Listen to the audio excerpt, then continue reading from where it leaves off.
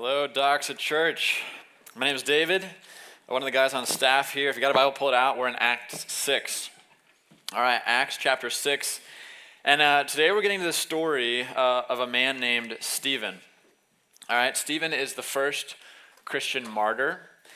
He was one of the first deacons of the church. And Stephen, as I've been kind of studying his life this week, I would describe him as this. I would describe Stephen as a man who was completely consumed with the Holy Spirit in his life and in his death. And so honestly, what I want to do is I wrote I don't even know, 5 different sermons on this. This text really impacted me, and I kind of had to just pick one of them, and so this is the one you guys got. This story of Stephen has challenged me a lot. It's convicted me a lot, and it's honestly given me not necessarily a new vision for my life, but it's sometimes you read the Bible, and every time you read the Bible, you get changed a little bit. But sometimes you read the Bible and you're like, oh, I think God really did something in this text. And so God's done that in my life with this text. And I'm praying, and I've been praying this week that he'd do the same thing with you as well as we look at this man named Stephen. So this is Acts chapter 6. Look at verse 8. We're just going to read his story. It says, "And Stephen, full of grace and power, was doing great wonders and signs among the people. Then some of those who belonged to the synagogue of the freedmen, as it was called, and of the Cyrenians, and of the Alexandrians, and of those from Cilicia and Asia, they rose up and they disputed with Stephen, but they could not withstand the wisdom and the spirit with which he was speaking." Right, so he's preaching the gospel. He's proclaiming who Jesus is. And there's all these kind of religious leaders and these kind of philosophers of the day, and they kind of bring all kind of their great scholars kind of against Stephen, and they're like, well, surely these people will be able to shut him down, and they can't do it. They can't shut him down. They can't withstand the wisdom and the spirit with which he's speaking. And so then in verse 11 it says, they secretly instigated men who said, oh, we've heard him speaking blasphemous words against Moses and God. And so they stirred up the people and the elders and the scribes, and they came upon him, and they seized him, and they brought him before the council. And they set up false witnesses who said, this man never ceases to speak words against this holy place and the law, for we have heard him say that Jesus of Nazareth will destroy this place and will change the customs that Moses delivered to us. And gazing at him, all who sat in the council saw that his face was like the face of an angel. And the high priest said, are these things so? So the same people that hold a false trial for Jesus, they are now doing the exact same thing for his servant Stephen. And they accuse him of blaspheming God, Moses, the law, and the temple. And after each of these false witnesses kind of come forward and give their testimony, they look back at Stephen for a response, right? What are you going to say to this? And it says that his face was shining like the face of an angel, right? These beings who kind of exist in the presence of the glory of God. And it's really interesting that this happens, right? There's so much here, and honestly, you could take this for 20 minutes and just talk about just this one thing, but it's amazing what's happening, right? Because they're saying Moses, and it's you're speaking against Moses. Well, remember when Moses, his face was shining, kind of like an angel's on Mount Sinai? When he was receiving the law, and your face shines like that when you're in the presence of God, and actually God's presence was the thing that filled the temple. And so all the accusations they're bringing against him, when they look back up at him and go, what do you have to say for this? It's just his face shining is basically saying oh no, I'm not speaking against God and against Moses and against the law and against the temple. I'm experiencing the fulfillment of all of those things. And the high priest, even kind of looking at him, he says, are these things true, these accusations? And what Stephen does in this moment is amazing. He's filled with the Holy Spirit. He has memorized so much of Jesus' story and the story of the whole Bible. And so what he does, he just starts preaching. And his sermon is unbelievable. I'm serious. It's incredible. When I first was reading this sermon, most of my life as a Christian, and even up until this week, I would always read this sermon and be like, I don't really get what you're saying. I don't get this. It just seems like he covers the story of the Old Testament, and then all of a sudden he gets really mad in the middle of it, and then they kill him. And you're like, oh, that's weird, okay? That's what I thought, honestly, the whole time reading this, but I've dug deeper into it.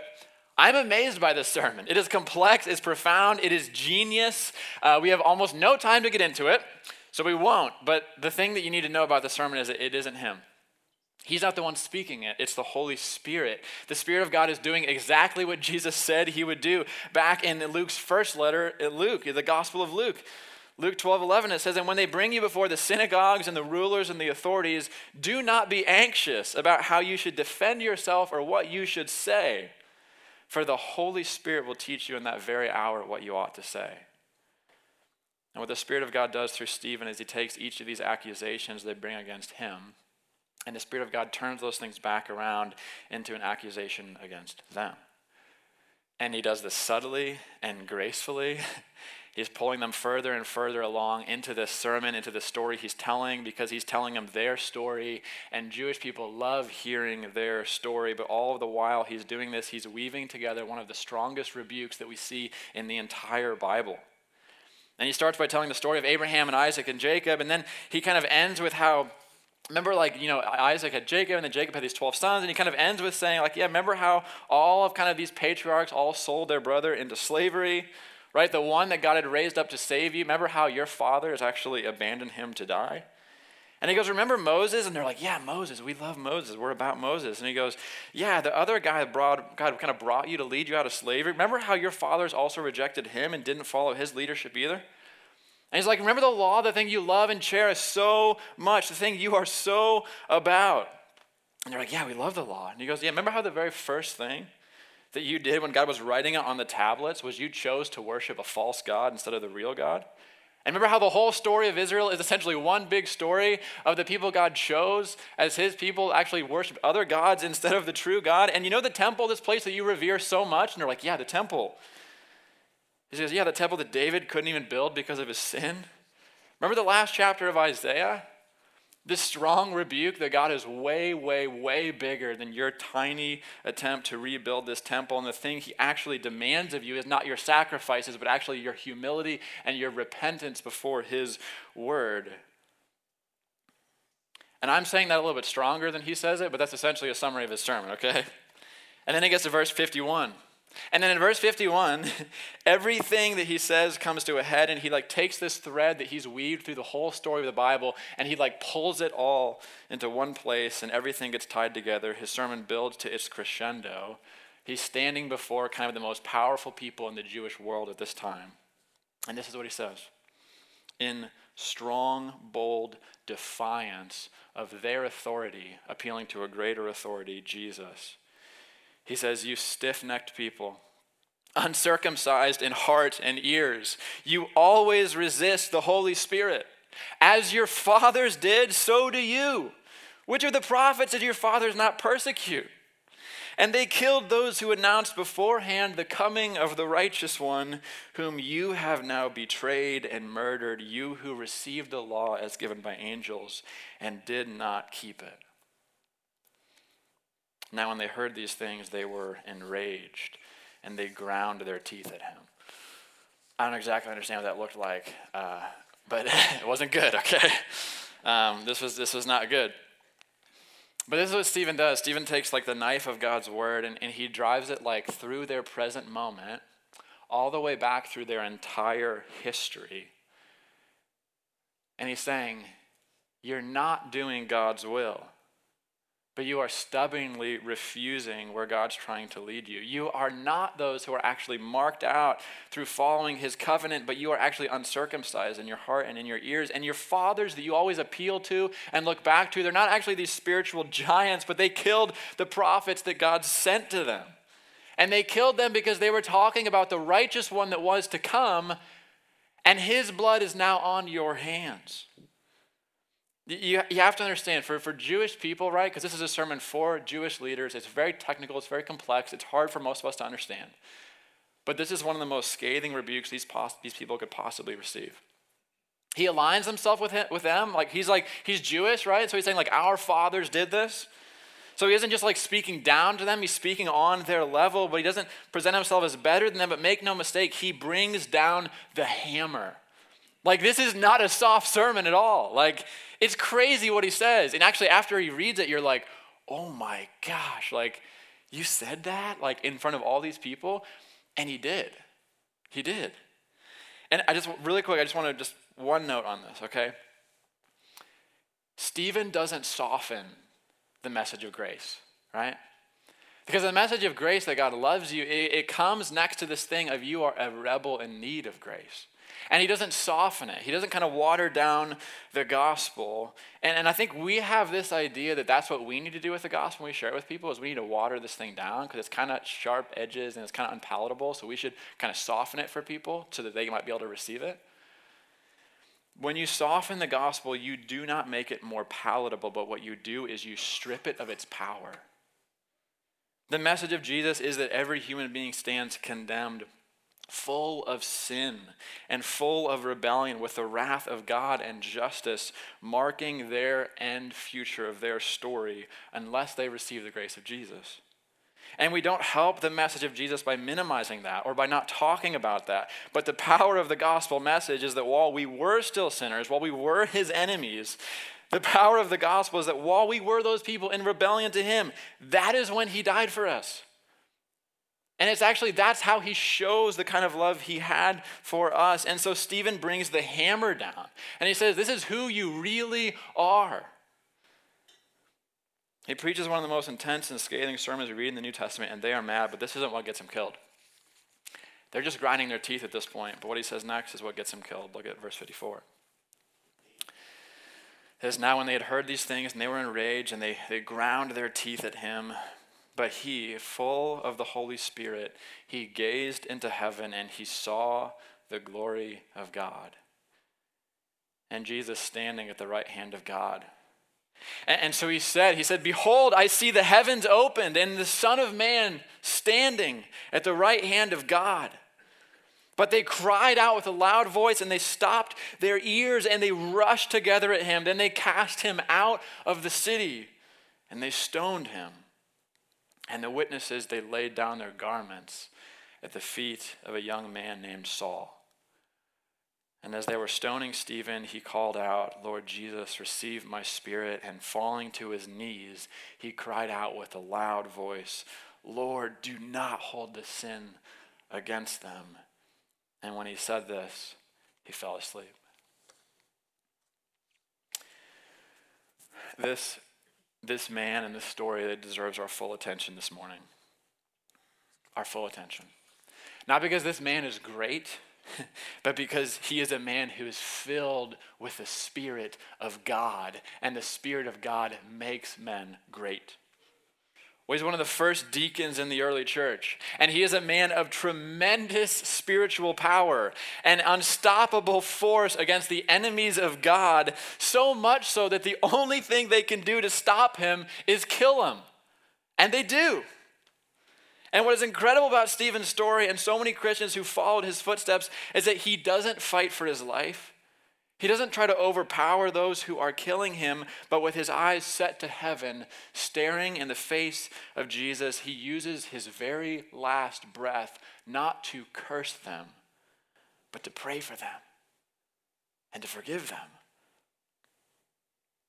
And after the last and heaviest stones do their work, and the blood of Stephen begins to soak into the ground, the last words that he spoke, they ring in the ears of those who stood around his shattered body. Who is this man? With his eyes set to the heavens, unmoved, unshakable. Who is this man so fearless and bold in the face of such strength and such horror? Who is this man who uses his dying breath not to curse his murderers, but to bless them? The answer is that he is a Christian. He's a Christian. But he is a Christian filled with the Spirit of God, a man absolutely consumed by the things of God. And as this great saint of God has his blood spilled on the front lines of God's war against sin and death, what seems to be a victory for the enemies of God is soon found to be a tremendous mistake. Because as the blood of this mighty man of God seeps into the ground, it's like as though like the gates of hell, like they start to rattle. And it's as though like this wind starts to sweep into the camp. Because with the last breath of this dying man, he has prayed. And the one who stands on the right hand of the throne of God has heard his prayer. And from the moment that Stephen's blood is spilled, the story of Acts is going to actually take a radical turn. Persecution will increase, but as persecution increases, the gospel begins actually spreading out from Jerusalem to the very edges of the earth. And we are introduced to a new character in the story, this man named Saul, the one who people lay their robes at his feet as Stephen is being stoned. But he is also the one that Stephen has prayed for. And God will change him from being the greatest opponent of Christianity to the greatest missionary that the world has ever seen. God answers the prayers of Stephen by forgiving and saving the very man who was in charge of spilling his blood. And instead of crushing the movement of God, this man will meet Jesus. And he will be the one that Jesus will use to take the gospel to the very edges of the world. And as we come to this part of the story of Acts, and we just come face to face with this man who doesn't just give his life to Jesus, but even in his death, he's proclaiming the name of Jesus to the very end. He's living like Jesus more than maybe any person has ever lived like Jesus before. Like his whole story mimics the story of Jesus if you read it. And so the question I've been asking all week from this story is I've just come face to face with this man named Stephen. It's just this: what is the ambition of my life? And for you, what is the ambition for your life? Like, what drives you? What controls you? Like, what is the central thing that you wake up in the morning, you set your imagination and your power and your money and your time towards that thing? What is your ambition with your life? And the question I've been asking is this: is the thing that I am living for, is that thing also worth dying for? Is the thing I'm living for actually also worth dying for, actually worth my blood, my life, not just my sweat equity and my time and my money, but every single thing that I have laid down as a pleasing sacrifice for that ambition? Is my ambition something that's actually worth dying for? But even more than that, this is the question I've been asking. Does the ambition of your life and your spiritual power make the enemies of God hate and fear you? Or are you spiritually unthreatening to God's enemies? Like the ambition of your life, the things you are striving for and fighting and toiling for, like the spiritual power that is in your life, does that make you a potent foe to God's enemies? Or are you the kind of Christian that they're not really that concerned about? You're not really a very spiritually powerful person. It's not your ambition. All I want to do is just look at two things: Stephen's life and Stephen's death. And I just want to show you a few things that I've been thinking about this week. Okay, Stephen's life.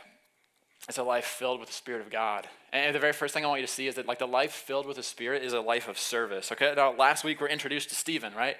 He's one of the deacons. As they're looking around the church and like the whole like thing of like feeding everyone, that's not going so well. And so the apostles basically appoint these people and they say, hey, like who's someone who could do this job and do it well and do it with wisdom and honor? Who are people who are going to do a great job? And Stephen's one of the people that's kind of placed up. He's one of the deacons. And so Acts 6:5 says this: they chose Stephen. Why? Well, because it says he was a man full of faith and full of the Holy Spirit. This is what it says in verse 8. The beginning of our text today, it says, and Stephen, full of grace and power, was doing great wonders and signs among the people. And then some of those who belonged to the synagogue of the freedmen, as it was called, the Cyrenians, Alexandrians, kind of like all these different people from everywhere, right? They bring them together and they rose up and they start disputing with Stephen, right? His wisdom about Jesus, we're going to try to crush that with our knowledge, our scholarship, our power. And it says in verse 10, but all of these people, they could not withstand the wisdom and the spirit with which he was speaking. This is what I've come to the conclusion of. Your position and your role in the church doesn't really matter. What really matters is whether you are someone who's filled with the Spirit of God or not. I mean, think about that. What's his role? Like his role in the church. His role is to help oversee the food distribution. Think about that. It's a service-oriented role. He's like the guy who comes in early and sets up the sound equipment. He's like the guy who's responsible for making sure that like the right number of chairs are set up so that when we all come in, we don't sit on the floor, right? Like he's making this stuff happen. Now he has responsibility and he has an important role. He's keeping the church on track. He's keeping it working, but he isn't one of the apostles. He isn't even one of the main leaders. He isn't even one of the elders. He is the guy who oversees the food line, and yet this is a man who is absolutely consumed by the things of God. It says he's full of grace and full of power. And I don't know about you, but I love this. Like, I've been thinking about this all week. I love this. It's like, think about this from the perspective of like the Pharisees, the religious leaders. You're trying to lock up the apostles and you're trying to throw them in prison because you think that the power of this movement is flowing from them. And you think if we can just lock these guys up, then the movement is going to be over. Let's get the leaders. And then you turn around and there's a bunch of priests who are being converted to Christianity. And there's this murmur kind of running through the town of this guy who's doing these signs and wonders. And you find out that the guy who's causing all of this commotion is the soup kitchen guy. Like, I love that. Like, think about that from the perspective of them. Like, it's hilarious. Like, the warrior that is, like, slashing your ranks. He's, like, gutting you from the inside of your organization. Who is at the front of this movement? Who is the tip of the spear that is moving forward with courage and power and signs and wonders? It's essentially the lunch lady, okay? Like, that's what it's saying. And I'm serious about that. Like, this should do a few things for us. Like, it should cause us to like rethink some things.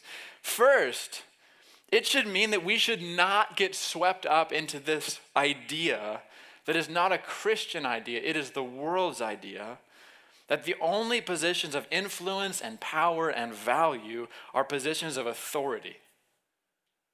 That's not a Christian idea. That is the world's idea, and we should get that out of the church and out of our minds. One of the most influential and powerful people in the early church was the man serving the soup. He wasn't busy climbing to the top of the organization, he was busy climbing to the bottom. He wasn't trying to get the head seat at the table, but he was waking up early to help fix the food so that he could serve everyone at the table. And this is not a lesser role in the kingdom of God. But Stephen is doing exactly what Jesus told him to do if he wanted to be great in the kingdom. Jesus says, if you want to be great, then be the servant of all.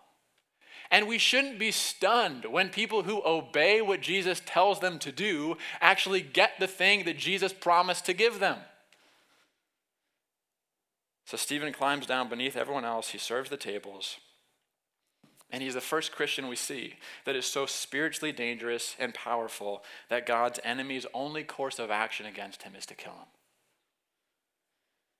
This is the first thing we should see. Your role and position in the kingdom isn't what's important. What is important is whether you are someone who is filled with the Spirit of God or not. Your position and role doesn't matter. Your spiritual power is what matters. And Stephen had power because he was filled with the Holy Spirit. And the second thing I think this should do is it should give us a vision for our lives. The tip of the spear, right? The one doing the signs and wonders, the one who they can't withstand his wisdom and his spirit. He isn't an apostle. He's not an apostle. Like that fact has been blowing my mind all week, right? Because I think we read stories about like Peter and Paul and like these guys who like their shadows would fall on people and they're getting healed. And you're like, well, that's amazing. And it's like, yeah, they're apostles. Stephen's not. He is just a normal Christian guy. What makes him so powerful? Well, it says that he's a man filled with faith, and it says that he's a man who is filled with the Spirit of God. Now we should stop for a moment here, because why are these things singled out? Because don't all Christians have faith? Isn't that like the thing you need to be a Christian? Yeah. And don't when you have faith in Jesus Christ, you receive the Holy Spirit? Yeah. But there's something markedly different about Stephen than the people around him, right? The people around him know it. When they're like, who should be a deacon? They're like, this guy. The people around him know there's something different about him, and the enemies of God know there's something different about him. When you become a Christian, when you put your faith in Jesus Christ for the forgiveness of your sins, God puts his Holy Spirit in you. That is true of everyone who's in Christ. But how much you live your life according to that new spirit within you, you play some role in answering that question.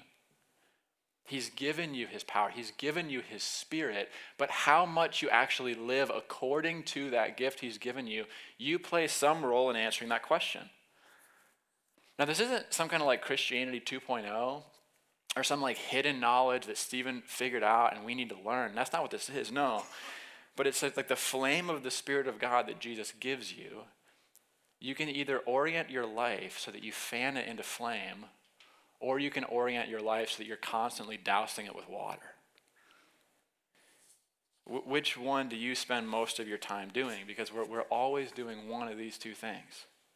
There's no kind of neutral thing happening in our lives and in our world. We're either dousing the thing God's trying to do in us, or we're fanning it into flame. Look at what Paul says in 1 Timothy 7. He says, have nothing to do with irreverent, silly myths, but rather train yourself for godliness. Train yourself. He says, for while bodily training is of some value, Rob, just kidding. Godliness is of value in every way. Just a joke. Okay. Godliness is of value in every way, as it holds promise for the present life and also for the life to come. And he says this saying is trustworthy and deserving of full acceptance. He says, for to this end, this godliness, we toil and we strive because we have our hope set on the living God who is the Savior of all people, especially those who believe. And look what he says in Philippians 3. He says, not that I've already obtained this. He's kind of talking about like union with Christ and being joined to Jesus, made like him. And he says, not that I've already obtained this or I'm already perfect, but I press on to make it my own because Christ Jesus has made me his own. He says, brothers, I do not consider that I have already made it my own, but one thing I do, forgetting what lies behind and straining forward to what lies ahead, I press on toward the goal of the prize of the upward call in Christ Jesus. Let those who are mature think in this way. God doesn't make some Christians into lions and then some Christians into lambs. He doesn't give some of us a spirit of power and others of us a spirit of weakness and fear. What he does is he gives everyone the spirit of his son, Jesus.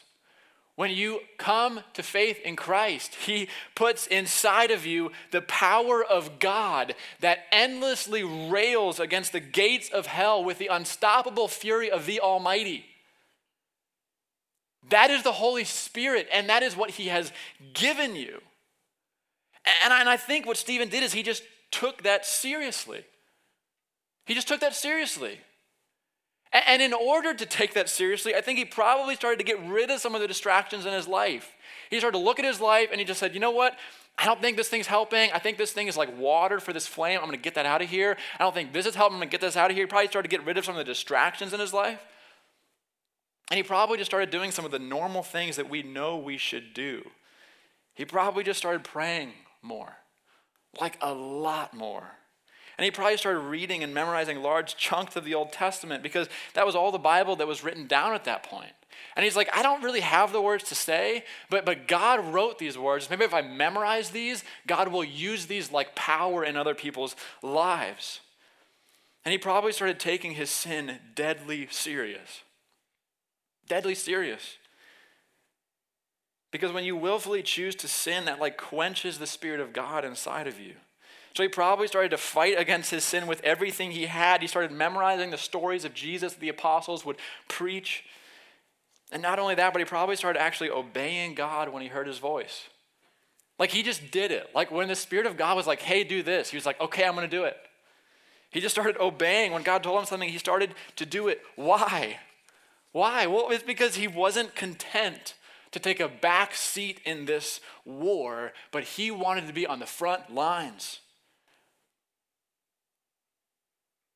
And he knew that if he was going to be on the front lines of this battle, he needed power.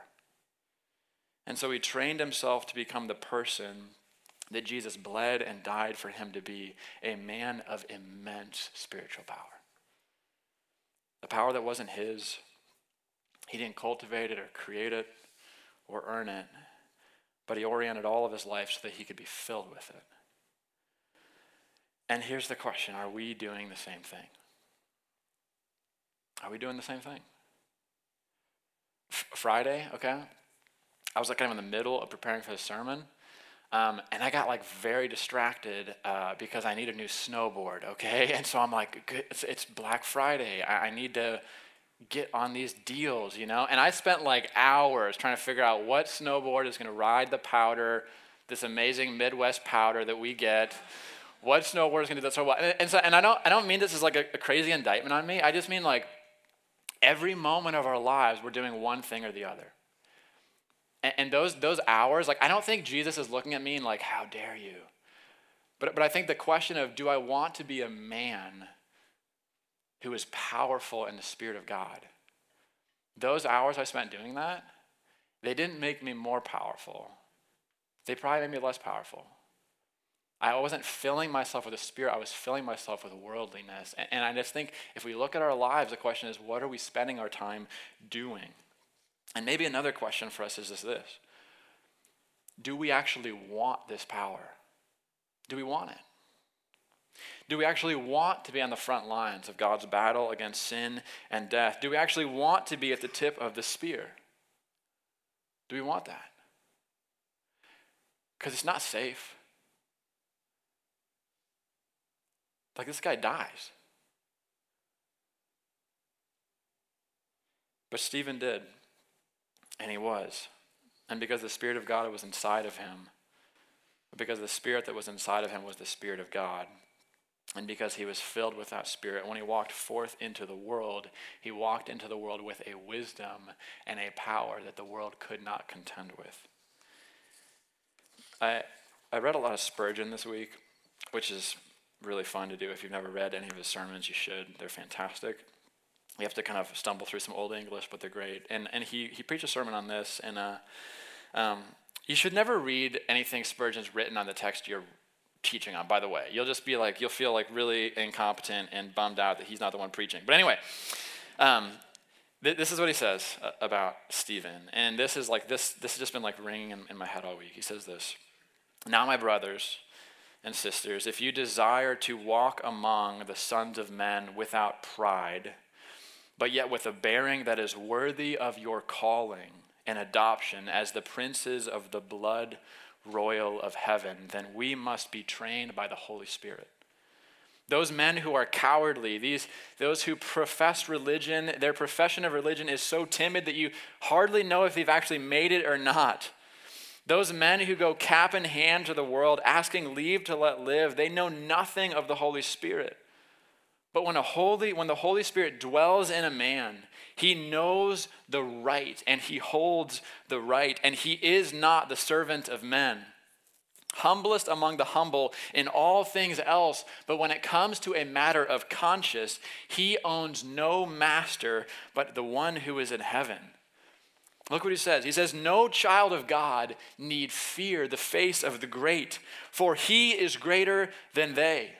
Because God has put within him a spirit of uprightness and sternness for the right things which the world cannot bend. Let its blasts howl as they will." And he says, "I pray to God that we may learn the manliness of Christianity. For much injury has been done to the faith by those adopting another mode of procedure and fawning and cringing before the mighty of this world. But that upward glance of Stephen, it seems to say to us, eyes up, Christian, eyes up. Let your heart go to heaven. Let the desires mount. Let your whole soul fly towards heaven. And then with heaven in our eye, we may walk through the crowds of men as a lion walks through a flock of sheep, and our fellow men shall involuntarily own our power." He's saying, if you have the Spirit of God inside of you, you have no one and nothing to cower before. You have a power inside of you that is greater than anything or anyone in this world, because it is the power of God himself. And he's saying, I pray that more Christians would take that seriously. An all-consuming passion for the name of Jesus, an all-consuming passion for the things of God, that was what consumed Stephen's life. Whether he was serving tables, whether he was ladling out food for hungry people, or whether he was standing before the most powerful authorities of the land proclaiming the gospel, This was the all-consuming passion that every single thing in his life was oriented towards. Stephen was a man who was filled with the Spirit of God. And the Spirit of God is not content with any smaller ambitions than this. The Spirit of God is not content to kind of dwell inside weak-willed, apathetic, sidelined Christians who have no desire to run into the battle that King Jesus has already won. The Spirit of God makes lambs into lions. He makes weak people into ironclad, unshakable, courageous warriors. Do you understand? You can have that life. I'm not offering you like an advanced Christianity. I'm just offering you what Jesus has bought and paid for you to have. You can have passion. You can have power, because the power that Jesus had is the same thing that Jesus is offering you. He doesn't want to give you a portion of his Spirit. He wants to give it to you in power. He wants to make you into the kind of person whose voice shakes the earth around them. He wants to make you into someone who is so spiritually powerful that the demons might actually know you by name. He wants to make you into someone who's so filled with wisdom and knowledge and power that the world can't contend with you, and that they would be so unable to contend with you that the only thing they can do is kill you. And he wants to make you into someone who is so spiritually powerful that when the world would come to you to take everything from you, that you would be powerful enough to let them do it. Because the power that Jesus is extending to you is not the power to conquer over the enemies of God through brute force or political or social influence, but it is the power to lay down your life for those around you, just like Jesus has laid down his life for you.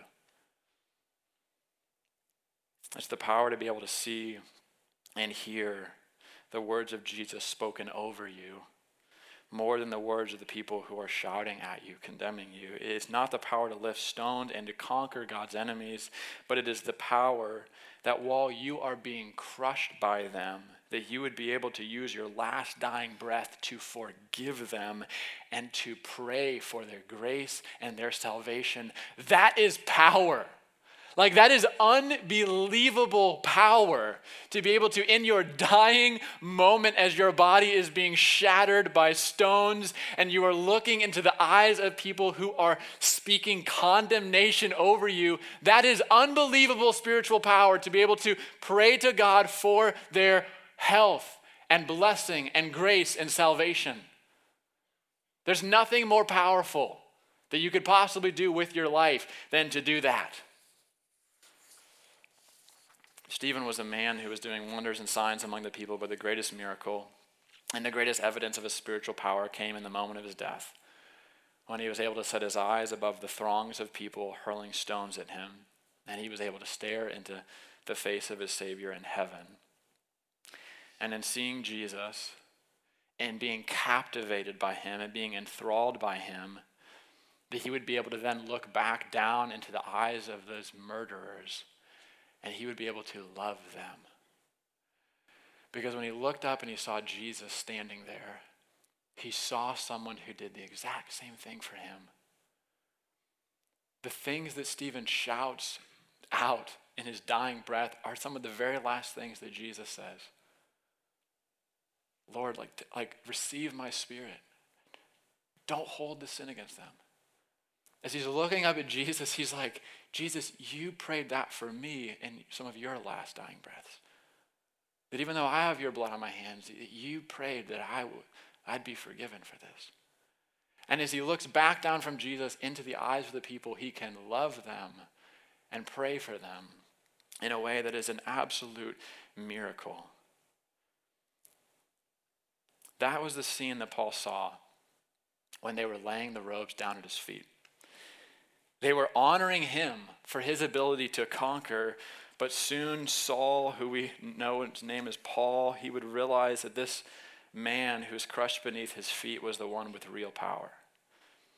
The one whose blood was seeping into the ground was the one who had truly conquered. Stephen's death isn't a tragedy. It is a victory, an unbelievable victory, because it is in the next chapters of the story that the man standing over Stephen's execution would meet Jesus. We're going to read about him almost the whole rest of the book of Acts. His whole life would be shaped by this moment. his whole life would be shaped by this moment. Stephen's death isn't a failure. It isn't a tragedy. It is victory. This is what Spurgeon says. He says, I believe that every Christian heart that loves the Savior feels just like that. It's like the dying soldier in the hour of battle who is cheered with the thought that the general is safe, that the victory is on our side. My blood is well spent. My life is well lost to win the victory. Let Christ reign, and I will make no bargain with God as to myself. Let Jesus be king over the whole world. I care for nothing else. Let him wear the crown. Let the pleasure of the Lord prosper in his hands. Let his covenant purposes be fulfilled. Let his elect be saved. Let the kingdoms of this world become the kingdoms of our Lord and of his Christ. Why? What does it matter if even though 10,000 of us should go pining through the valley of the shadow of death, our lives and our deaths were well spent to earn so great a reward as to see Jesus glorified? Is the life that you are living for worth dying for? We live in a really safe place. It's America. No one's standing outside with stones.